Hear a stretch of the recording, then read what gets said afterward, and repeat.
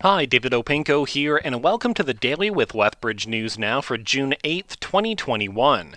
If you want to learn more about any of these stories, download the Lethbridge News Now mobile app or check us out on Facebook, Twitter, or Instagram.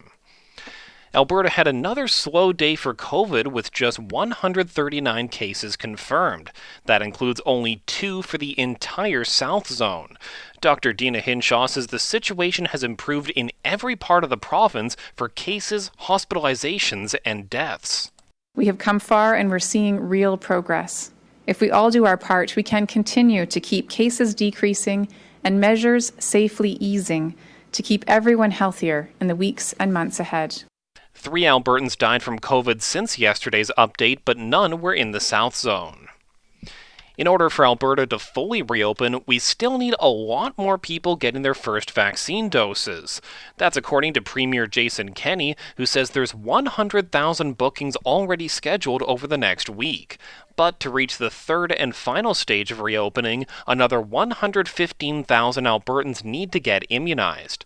Stage 2 of lifting restrictions is still set to start this Thursday. Using AHS's data, we've ranked each community in the South Zone by what percentage has been vaccinated against COVID.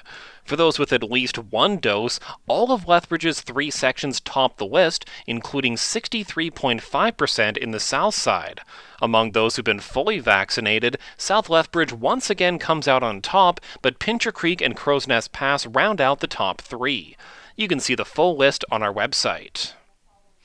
Alberta's lone NDP MP wants federal assessments for all new coal projects. From Edmonton Strathcona, Heather McPherson wants to remove a threshold that mines must be a certain size before being federally assessed. She says that's in response to several mines that are proposed in the Crow's Nest Pass and the public backlash to them. The federal environment minister is expected to make a ruling on the proposed Montem Resources Tent Mountain project on July 1st. Researchers at Lethbridge College are looking into better ways of controlling water use on farms. Dr. Wilhelmine Apples says they're using microwave radiometer technology to create maps of the water in the soil and adjust how much water irrigation systems need to give.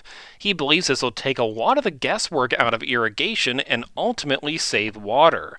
The project has gotten $420,000 in funding from the Results-Driven Agriculture Research Fund. The Paradise Canyon Open is being cancelled for the second straight year. After being postponed in 2020, the 2021 tournament was set to go soon, but with schedule conflicts on the tour, the tourney had to be shut down. Tournament chair Doug McLaughlin says hosting an event this size is especially tough with funding resources limited. It's a lot of factors that all come into play, and you got to be able to juggle a lot of balls all at the same time in order to make the whole program work. After 2 successful years of the tournament in 2018 and 2019, the future for the Paradise Canyon Open is uncertain for 2022. The U of L is celebrating Pride Month by raising its own pride flag.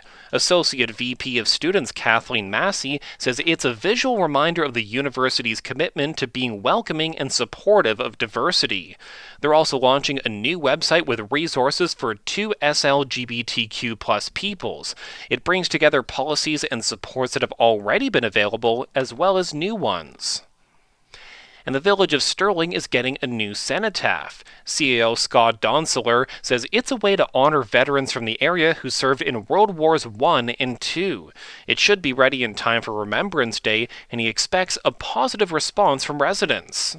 Sterling itself, as a village, it's got a very strong community spirit, and people like to support the different community events. I know in just some passing conversations with the principal, they're immediately wanting to be involved with all of the Remembrance Day ceremonies. So I think all of the various community groups and people, they really come together within Sterling to make things successful.